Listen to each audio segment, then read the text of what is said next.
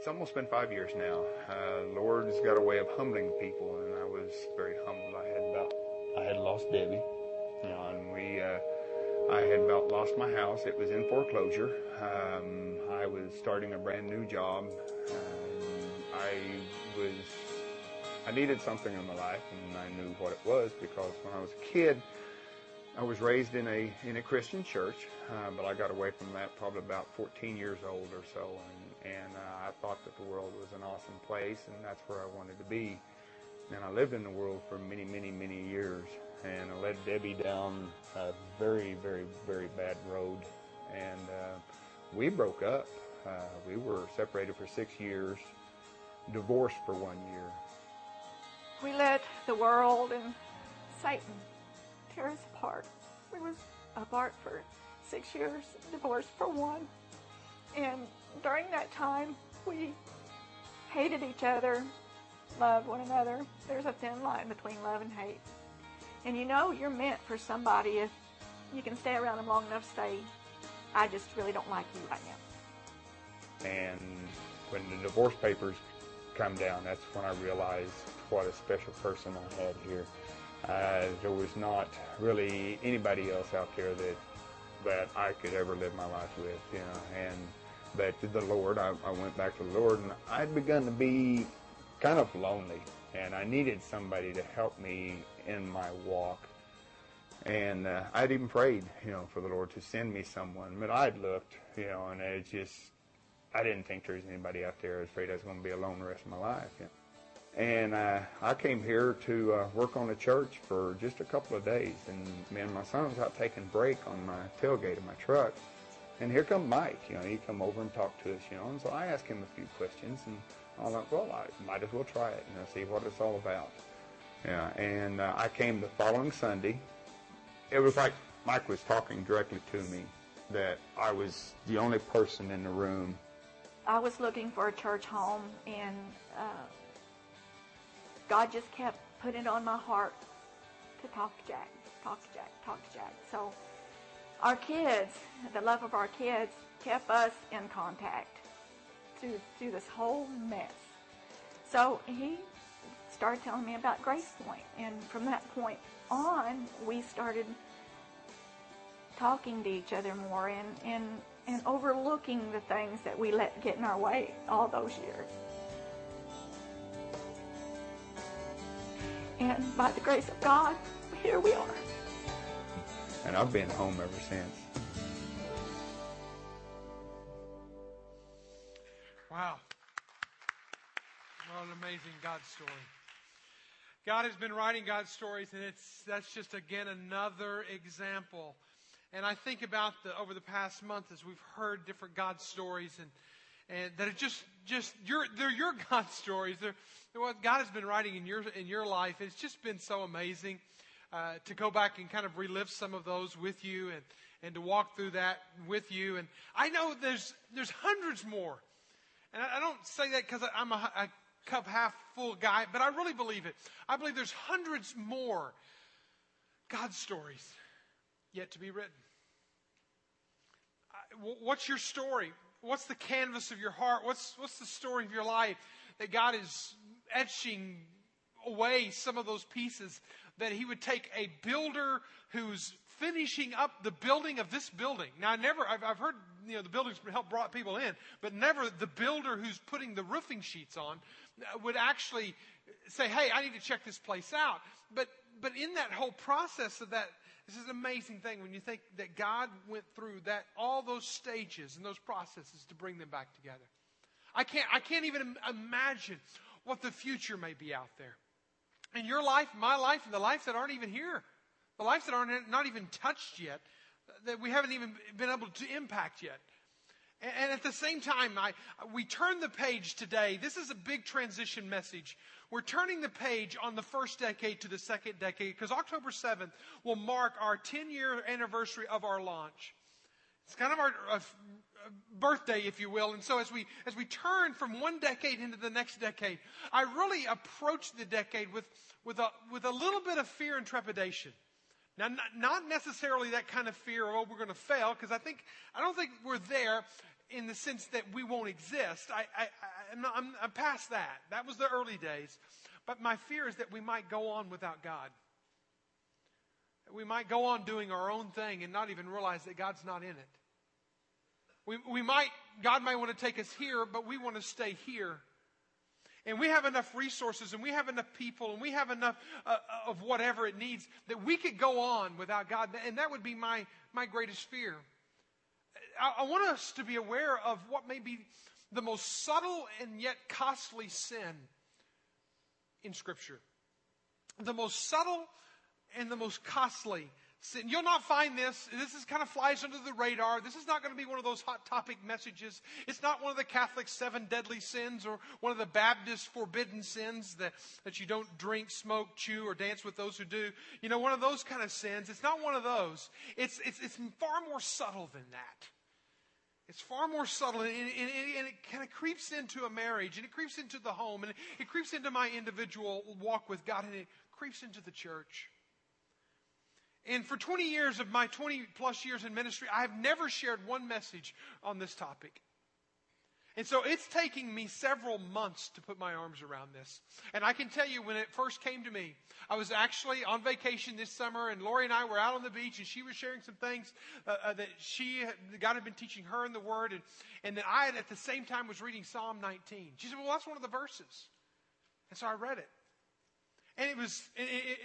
And I'm really kind of wanting you to kind of understand, I was on the beach, okay? That's a great inspirational place to hang out, all right?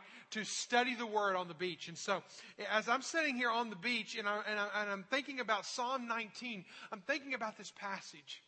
And I'm seeing it for the first time. And I've read it 100 times. But I'm seeing it with fresh eyes. And David prayed against it. He said, I don't want this sin to be there. This sin is called the sin of presumption. And again, it's not one of the 7 deadlies. It's not one of the forbidden Baptist or anything like that. It's just one of those that will subtly slip into the home and slip into the individual and slip into the church that can literally draw the life out of the church. The sin of presumption, David prayed this in Psalm 19, verse 13. He said, keep back your servant also from presumptuous sins. Let them not have dominion over me. Then I shall be blameless and innocent of great transgressions. Do you see that there? That's not one of those things that he's putting, this is a minor sin. This is one of those, there's different grades of sin, different levels of sin that some have believed. He calls this sin of presumptuous great transgression. He prayed against it. David, a man after God's own heart, he prayed, God, don't let me fall into presumptuous sins. What is it? Saul himself succumbed to sin. If David prayed against the sin, it was probably because he saw in his predecessor, Saul, fall to this sin.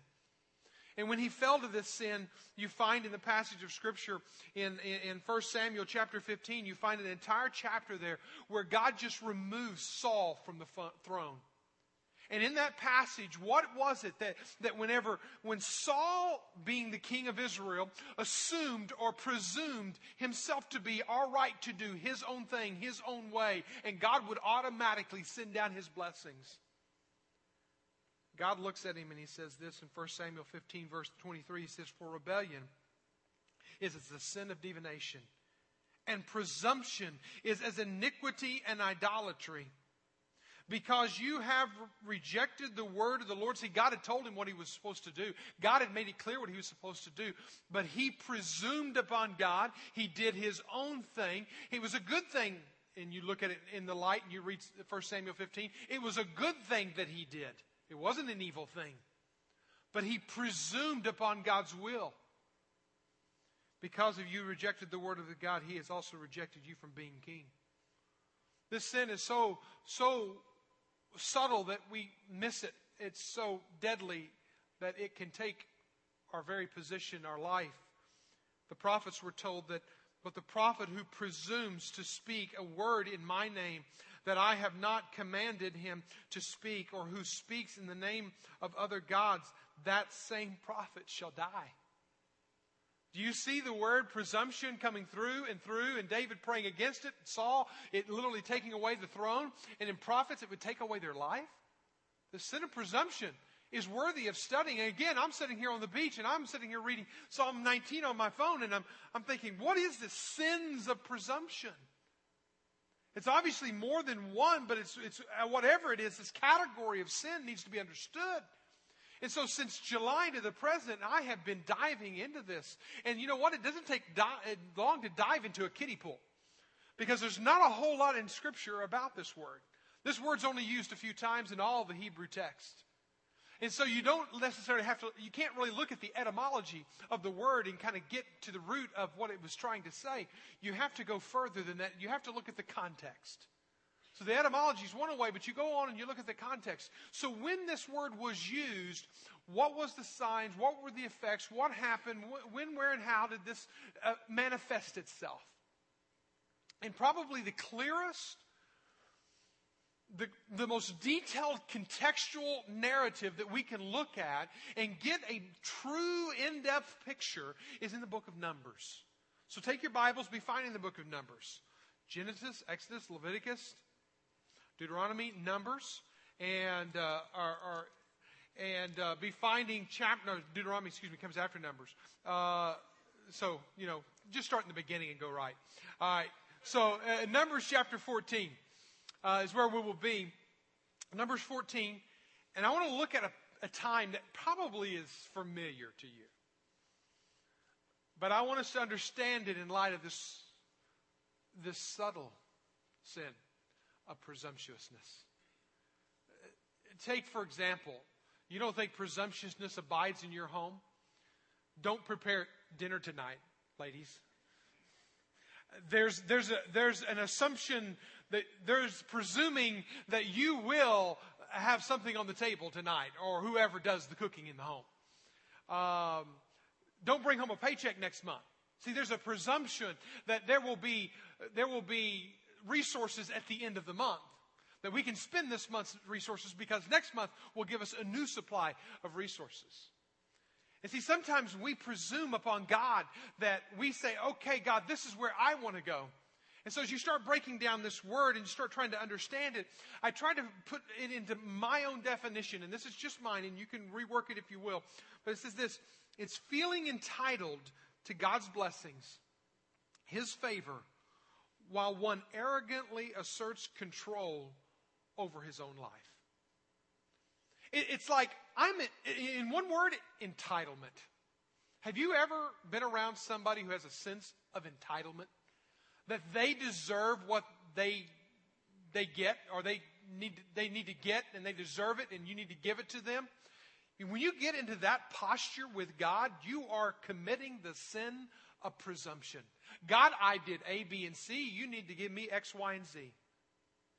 It has to happen that way. Now, I know there's promises, and I know we claim those promises, and I'm all for that. But there's this thin line between faith and presumption. There's this thin line between claiming the promises of God and being presumptuous on the promises of God. And you're going to have to go in, and you're going to have to peel back the layers of your heart.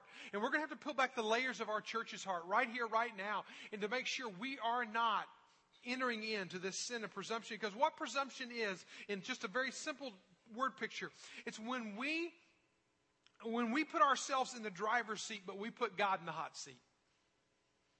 It's where I'm going to drive here, God. I'm on this joyride, and I'm going to go here, but God, you got to pay the tab. I'm going this direction, God, and I'm going to ask that you will bless it. You know, it's kind of like us giving our will to God and saying, God, wouldn't you now bless this? God, I want this car, I want this house, I want this thing, I want this job, I want whatever it is. Now would you bless it? Instead of going to Him and letting Him drive the car. Giving the keys to Him. See, when we put ourselves in the driver's seat and God in the hot seat, that is the sin of presumption living out. People accept jobs and make career changes, committing the sin of presumption.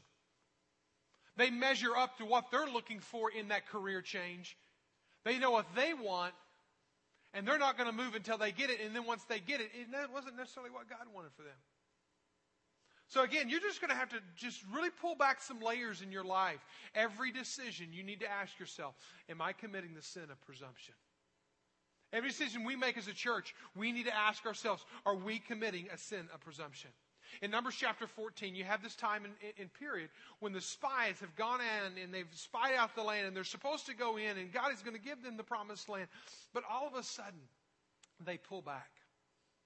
They resist because of the circumstances. They resist. In Numbers 14, we kind of approach this. And I want to tell you right now, as your pastor, as we turn the page today, as we go to the next decade tomorrow, I'm approaching this with immense amount of fear, an immense amount of prayer, and so much humility to this. Declaring humility, hang with me. I'm declaring myself humble. I am approaching this not audaciously and presumptuously.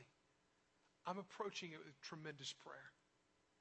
I hope you are. Whenever Lori and I moved back from Africa, we were in a beautiful situation, in a beautiful community, in a beautiful work. And we sensed that God was leading us. It took us 1 year of praying it through. We have been in the need as a church at Grace Point Church for well over a year. And it's been a year of talking and praying and thinking and examining a lot of different options. And you're going to start getting some big downloads in the next couple of weeks of information that you need as we go forward. Understand, we've been praying about this. You've got to be praying about it. Prayer's not a side thing. It is the main thing. Because here's the reality, and I don't want it to happen to us, is the Holy Spirit could leave most churches and they would go on and never skip a beat. I've heard that for years and years, and I've been fearful of that for years and years, is that we might go on without God. Because we're big enough, we have enough resources, we have a building, and we can go on, and we've got the dog and pony show down up here, and we can do it. And that's fearful for me. I don't want that. I don't want that. So when we come to this passage of Scripture, I want us to look at some faces of presumption, okay? What does presumption look like? I look in Webster's dictionary, there's like 4 different definitions for presumptuous activity. I think we see at least 3 different models of presumptuousness here. And so as you're finding Numbers 14, let me give you the first face of presumptuous living, is that when fear motivates you more than faith leads you. When fear motivates you more than faith leads you. When we play it safe for safety reasons.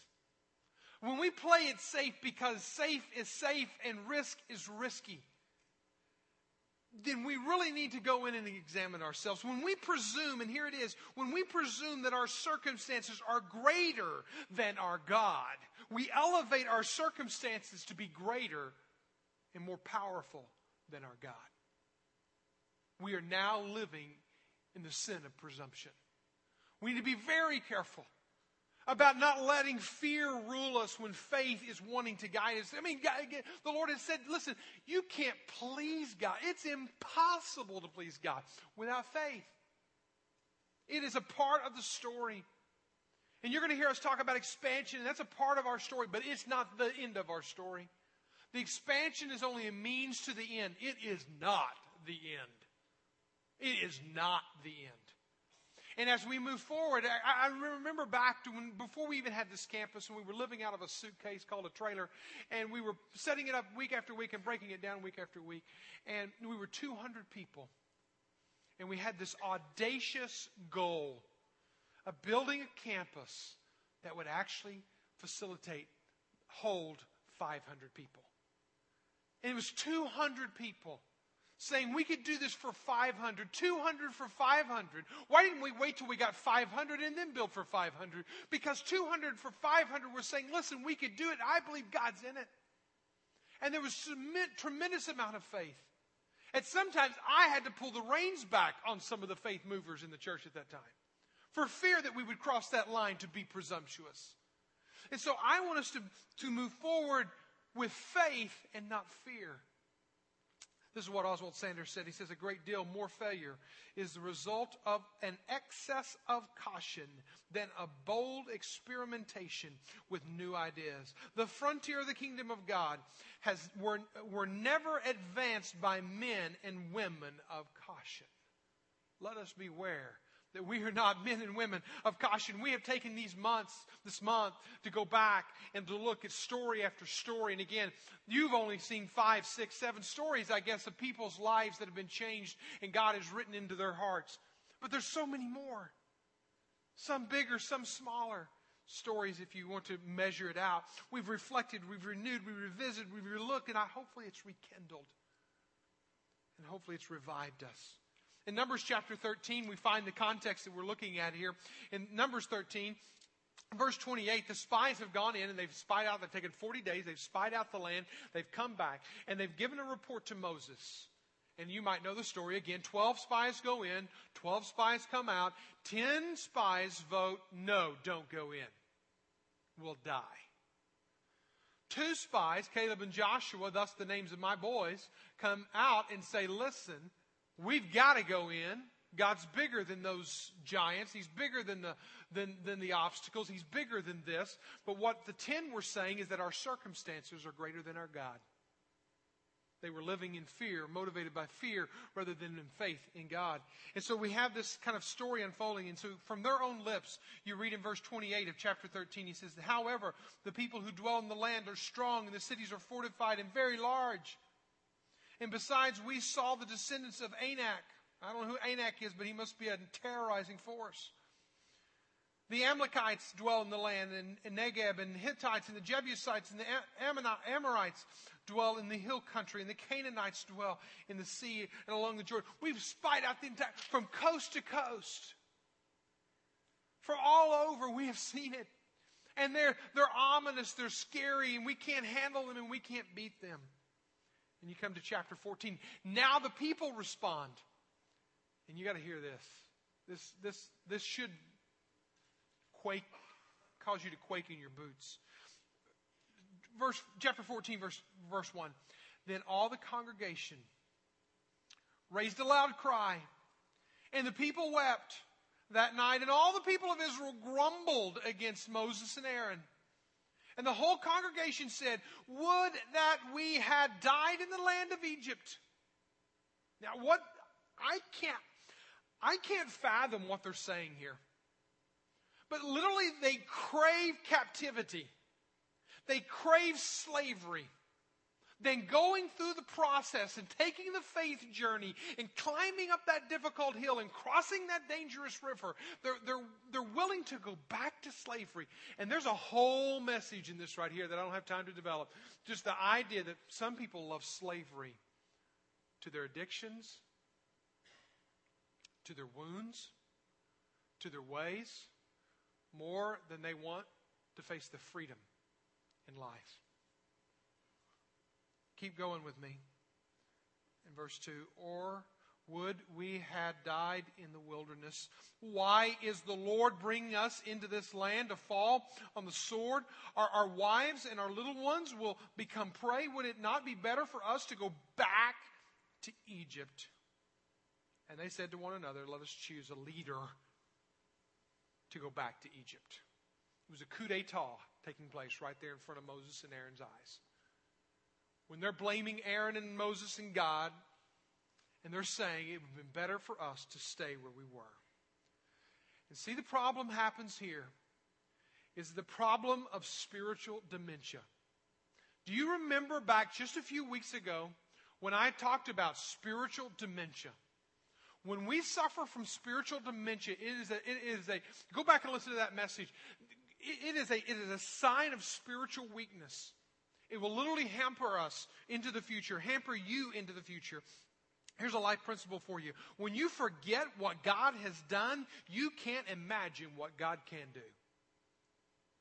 When you forget that He divides waters and you cross over on dry land and that He defeats the enemy and that He takes the superpower Egypt and He makes them fall on the knees. When you forget what God has done, then you can't imagine what He can do. We've got to go back. We had to go back. Well, you must go back, and you must now examine your own heart. What is he up to? Where is he moving? How is he wanting to work? Look at verse 11 down in verse 14. He says, "And the Lord said to Moses, how long will this people despise me?" God was broken over this. "And how long will they not believe in me in spite of all the signs that I have done among them?" You know, I'll tell you right now, it will be much easier for Grace Point Church to stay right where we're at. It will be much easier, much, much easier than to move forward.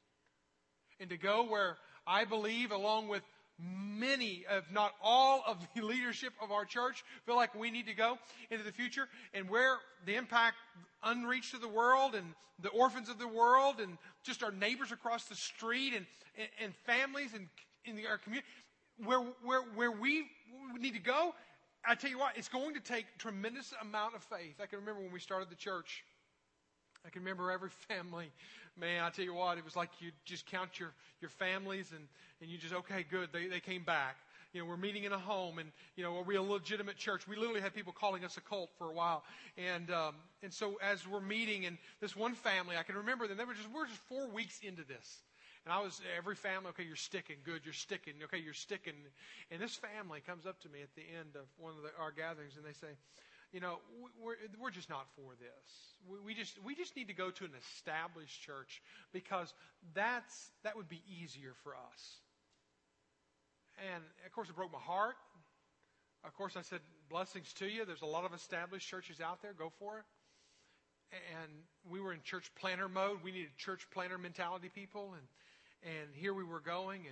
And I'm just broken, though, that this family thought that the calling of the Christian faith was to be easy, was to be safe. Listen, life is risky. Jesus is risky. Living is risky. Loving is risky. Faith is risky. Grace Point Church is going to be risky. There's a faith element that will drive us forward. There was a 19th century theologian, William Newton Clark, who said faith is the daring of the soul to go further than we can see. It's being able to say, I'm willing to go where I cannot see and I don't have all the answers. Are you, as a Grace Point family, ready and willing to go there? Able to go there? I'm just along for the ride. I'm just here for the good songs and the comfortable messages. Great. Hang out here a while. Now, everybody else, are you ready for the journey? Because this is going to be a climb. And we cannot just presume that it's going to be some easy walk in the park among the daisies. See, my fear is that we are going to have the faith for the future. I wonder, are we going to have the faith for the future? It's not, do we have the resources? Do we have the people? Do we have the place? Do we have the land? Do we have the vision? Do we have the personnel? No, we are so gifted in every one of those areas. Will the McDaniel family? Will the Hannah family? Will the Grindstaff family? Will the Walker family? Will they have the faith to journey into the future where God is leading? Will we?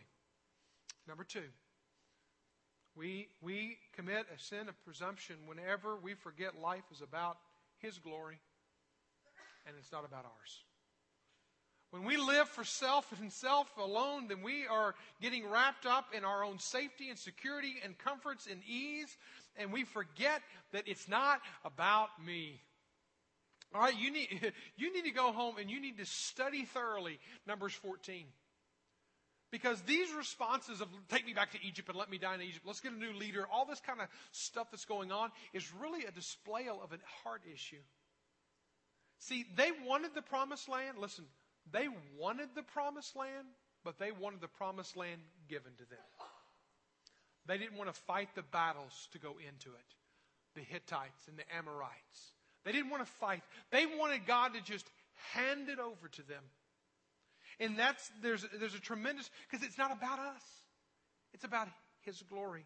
Numbers chapter 14, verse 21. Go down there. And again, we're just skipping through this chapter, and you can go back and break down the verses even more. But verse 21 says, "But truly I live as on all the earth shall be filled with the glory of the Lord. This is the Lord speaking. What does he want? What does God want more than anything on the planet? For me to be fat and sassy? For me to be comfortable and warm? For me to have all my wants and desires fulfilled? For me to get the next promotion? And I get mad at God if he doesn't give me the next promotion? Is it really about me?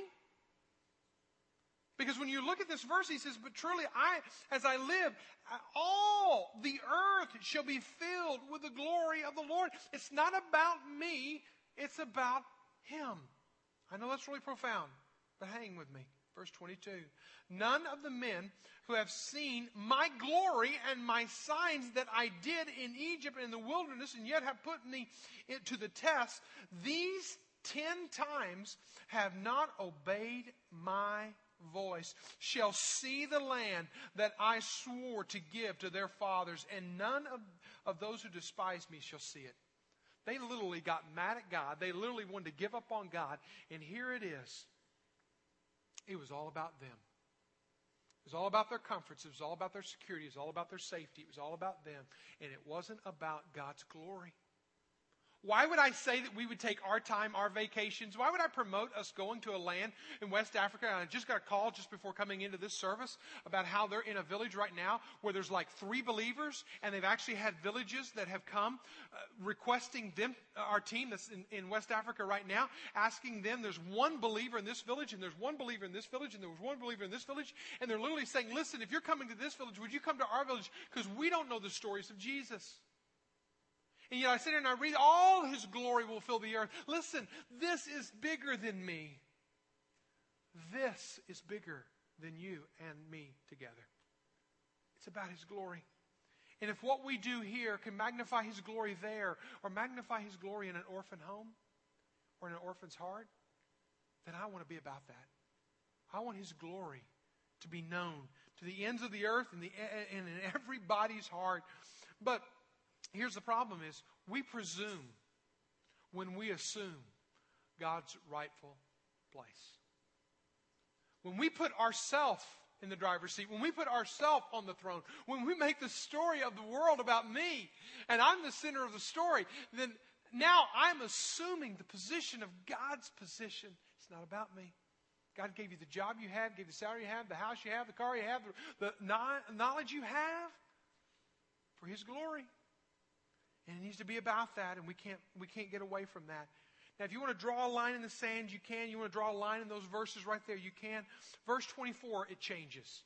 In fact, you might circle the word but in verse 24. It says, but my servant Caleb, because he has a different spirit and has followed me fully, I will bring into the land into which he went, and his descendants shall possess it.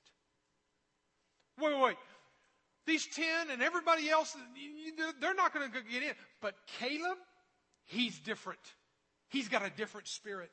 He understands the big picture. He understands it's about my glory, not his fame, not his position, not about him. He's willing to risk his life. And we're going to learn more about Caleb in the next month that's going to inspire you, hopefully, if anything. This is just the beginning, but understand these 2 phrases. He had a different spirit. He had a different spirit. Say it with me. He had a different spirit. Say it again. He had a different spirit. Well, what was that spirit like? Thanks for asking. Okay, here it is. He followed me fully. His spirit was, I'm all in, God. It's all about you, God. My life's about you. My dreams are about you. My home's about you. My family's about you, Lord. I'm all in. And you know what? I know radical, that may seem a real radical, and radical makes people feel real uncomfortable. Radical is only radical when you're nominal. Okay? Radical is normal and biblical when you really look at it. Because it's the same words of Jesus. If you look at Jesus' words, he says, so you cannot become my disciple in Luke 14:33. You cannot become my disciple without giving up everything you own. Jesus wants it all on the table. Does that mean you can't have anything? No, that means the title deed becomes his. That means the mortgage becomes his. That means the bank account becomes his. I mean, it's all his. That means he governs it. He controls it. You listen to him. Doesn't mean y'all give it away. Listen, There are people who make money on their money. Their money works for them. God is able to use that to do beautiful things. Your job. It's not about your job. That job's God's job. You're just paid by them, whoever them is. John chapter 3, verse 30, listen to what John the Baptist said. He got it. He got it. He was like Caleb. He got it. He followed him fully. He said, he must increase, I must decrease. He must become great, I must become least. There's a paradigm there that I wish to God that I lived out more fully, and we all did. Paul, the apostle, said it like this: for me to live is Christ. It defines my life. Yeah, when I die, it's going to be even better. But right now, I'm living, and it's all Christ. That is what the Caleb spirit is. Do you have the Caleb spirit? Because the Caleb spirit isn't about me. It's about Him. It's about His glory. Number 3, we become presumptuous when we become reactive instead of proactive to God's plan. God called them. He called them and He said, for 40 days, you go and you spy out the land and you come back. And you know what God did? God is fair and just, and we can question that till He comes again. But at the end of the day, He sets the bar, okay? So He's fair and just. We can adjust ourselves to Him, not Him adjust to us. What He does, He turns around and He says, listen, all of you, for every day you were in this land, and you denied my calling, my desire, my plan in faith, for every day, that means 1 year. 1 year. 1 to 1. 1 day to 1 year that you will spend wandering around in the wilderness. You want to drive the car? There are the keys. I'm getting out. And for 40 years they drove around, trying to put God in the hot seat. For 40 years they did this because of the 40 days of denying. And God expects immediate obedience. Immediate. Okay? He's not a harsh, mean God. He's a loving, gracious God. But He doesn't want us meandering through life, reacting. He wants us proactively into His plan. If you look at verse 40 and following, verse 40, it says this, and so what basically Moses comes and he announces this to the people. He says, listen, because we were people of faith, God's going to let us stay here for the next 40 years. Thank you very much. Now verse 40. And they rose early in the morning and they went up to the heights of the hill country, saying, here we are. We will go up to the place the Lord has promised, for we have sinned. Now, don't you love it? Once they get the announcement that, no, you're going to have to stay for 40 years, now they get righteous. Now, okay, I'm sorry, God. Okay, we're going to get right. We're going to do what you want us to do. Okay? A little late now. A little late. We need to be proactive, not reactive. Proactive. When He says do this, we do it. Go here, we go here. Give this, we give this. Don't get reactive.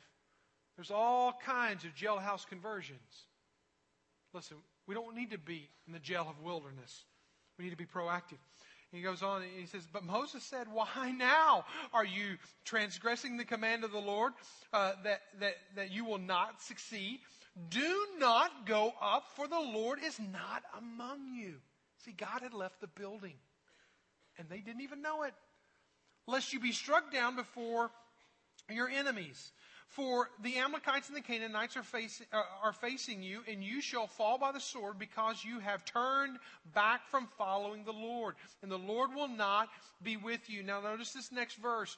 But they presumed, there it is, to go up in the heights of the hill country, although neither the ark of the covenant of the Lord nor Moses departed the camp.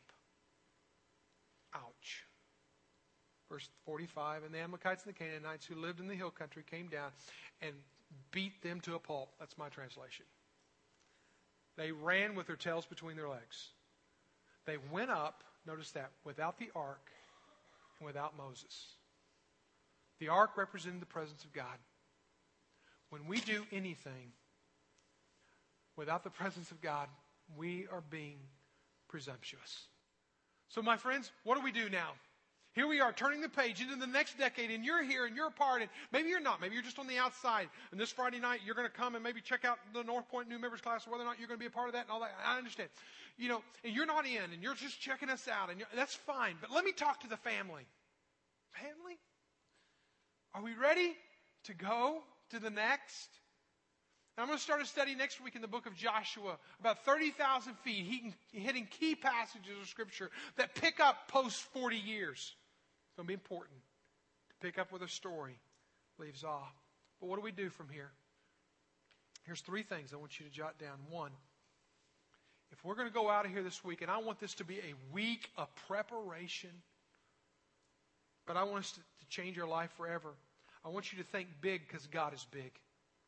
All right? Learn to think big because God's big. One of the statements that carried me so much of my mission-filled experience, and even back to starting Grace Point, and even back when we built this campus, was William Carey, a great missionary who started a movement that is still rippling out today called the Modern Missionary Movement. He said this: expect great things from God and attempt great things for God. How awesome it would be for your children and your grandchildren to go through this process over the next month, over the next 3 years, over the next 4 years, over the next decade. And they look back on their life in your home and their life around you. And they say, my mother, my grandfather, my family set a pace of faith that I want to live on. Number 2, you pray hard because God responds to our prayers. Now, I don't have time to read this all, but you go down to verse 11 and 12, and you'll find how God is ready to wipe out the people of Israel. All right? He's ready to annihilate them. Verse 13, Moses prays. He says, God, you can't do this. If you do this, the people of Egypt will see this, and your fame won't go there. See, it's about God's fame. He says, you don't want that to happen, God. Please don't let that happen. And now notice what happens then when you skip down to verse 20. And the Lord said, I have pardoned according to your word. God responds to prayer. God responds to your prayer. I hope that we are praying, church. I hope that it's not something that as we pass out a prayer guide, it just becomes a insert inside your Bible. I'm calling us to daily prayer. Minute by minute prayer. We have got to be a church that brings this to, listen, we can do more than pray, but we can't do more until we pray. You've got this insert that was given to you hopefully when you came in, or it's our prayer guide. For the next few weeks, let it be one of those things that you pray it through. We have got to be about prayer. This has got to be on the frontal of our hearts and our minds. Number 3, if we're preparing and not just presuming upon God, if we're going to be prepared for the future, it's not only think big because God's big, but it's not only pray hard because God responds to our prayer, but stop, adjust, and obey. Whatever God says in the next few weeks into your heart, into your life, stop what you're doing and adjust. Don't be like the people of Israel and do it on your own plan, in your own time, in your own watch. Because I believe God's going to do great and beautiful things through us. He's going to write many more God stories in orphan children, in children in Africa that we won't hear until we see it on the big screen in heaven. Or we meet him face to face. We have a gift I want to give you today. Our ushers are going to pass them out to you. The band's going to come back up. I want to tell you this story. And this story kind of gripped me. Because there's this dear, devoted lady who loved God and was serving her church and serving her God in a major way. And I want you to just take one of these forks and just hold on to it. But this lady, she got to the doctor one day, and she got this notice from the doctor that it was not good. She had literally months to live, and she had options of going for this chemo over here and try this experimental thing over here and and nothing. She was not going to do any of it. She'd said, no, I'm going to live out, because it was just a small chance she'd even make it. So she said, I'm going to live out the rest of my life as best I can. So what she did is she went immediately, and she went to the hairdresser, and she said, okay, now I'm going to die in a few months, and I want you to help me with my hair. I mean, the hairdresser's eyes got that big. I said, okay. Let's talk about that. I want you to give me the new do. I want a new look. And she went out, she bought a new dress. And then she went to the pastor, and she said, I'm the pastor. And told him the news, and said, this is what's going to happen. And I'm resolved to it, and I'm ready to go be with Jesus, and I have no problems with it. I want to talk about my service and how it's going to go and how it's going to play out. And I want this song sang, and I want this scripture read, and I want this done. And it was just an amazing lady of faith. And she said, and when I die, when I'm having my casket and I'm sitting there and I'm laying there, would you put a fork in my hand? And that was the first time that pastor had ever been requested of that. Everything else, all the other verses, all the other songs, all the other things that came up, why a fork? He said. He says, because I always loved coming to the church fellowship dinners, and whenever the person would come by and they would take your plate, and they would take the plate and they would stand up and they would say, hey, listen, keep your fork. I knew something good was coming. God's food was coming. It was cake, it was fudge, it was something. I said, the good stuff was coming. He said, when somebody would say, keep your fork, I knew the best was yet to come. And so, it says, whenever I die, I want people to walk by my casket. And I want them to see that fork. And I want them to ask, why does she have a fork in her hand? And so sure enough, that's what happened. The funeral came. They sang the songs. They read the passages. They said the words. The eulogy was spoken. But everybody that came by looked at one another and they said, well, why was the fork there? And the pastor stood up in the eulogy and he said this. He said, because this lady knew the best was yet to come. Now, I know that'd be a great story to tell at somebody's funeral. But you know what? I think it's a great story to tell as we close out one decade. Because I want you to hold on to this fork. You can eat off this fork. You can throw this fork away. You can let your kids play in the sand with this fork. I don't care what you do with it. But I want you to think about it all week long. As if you were waiting for the next serving of the pie. That the best is yet to come for our church. I really believe it. Would you stand? Would you declare it today? And would you sing with us today as we declare that the best is yet to come and what God's going to do?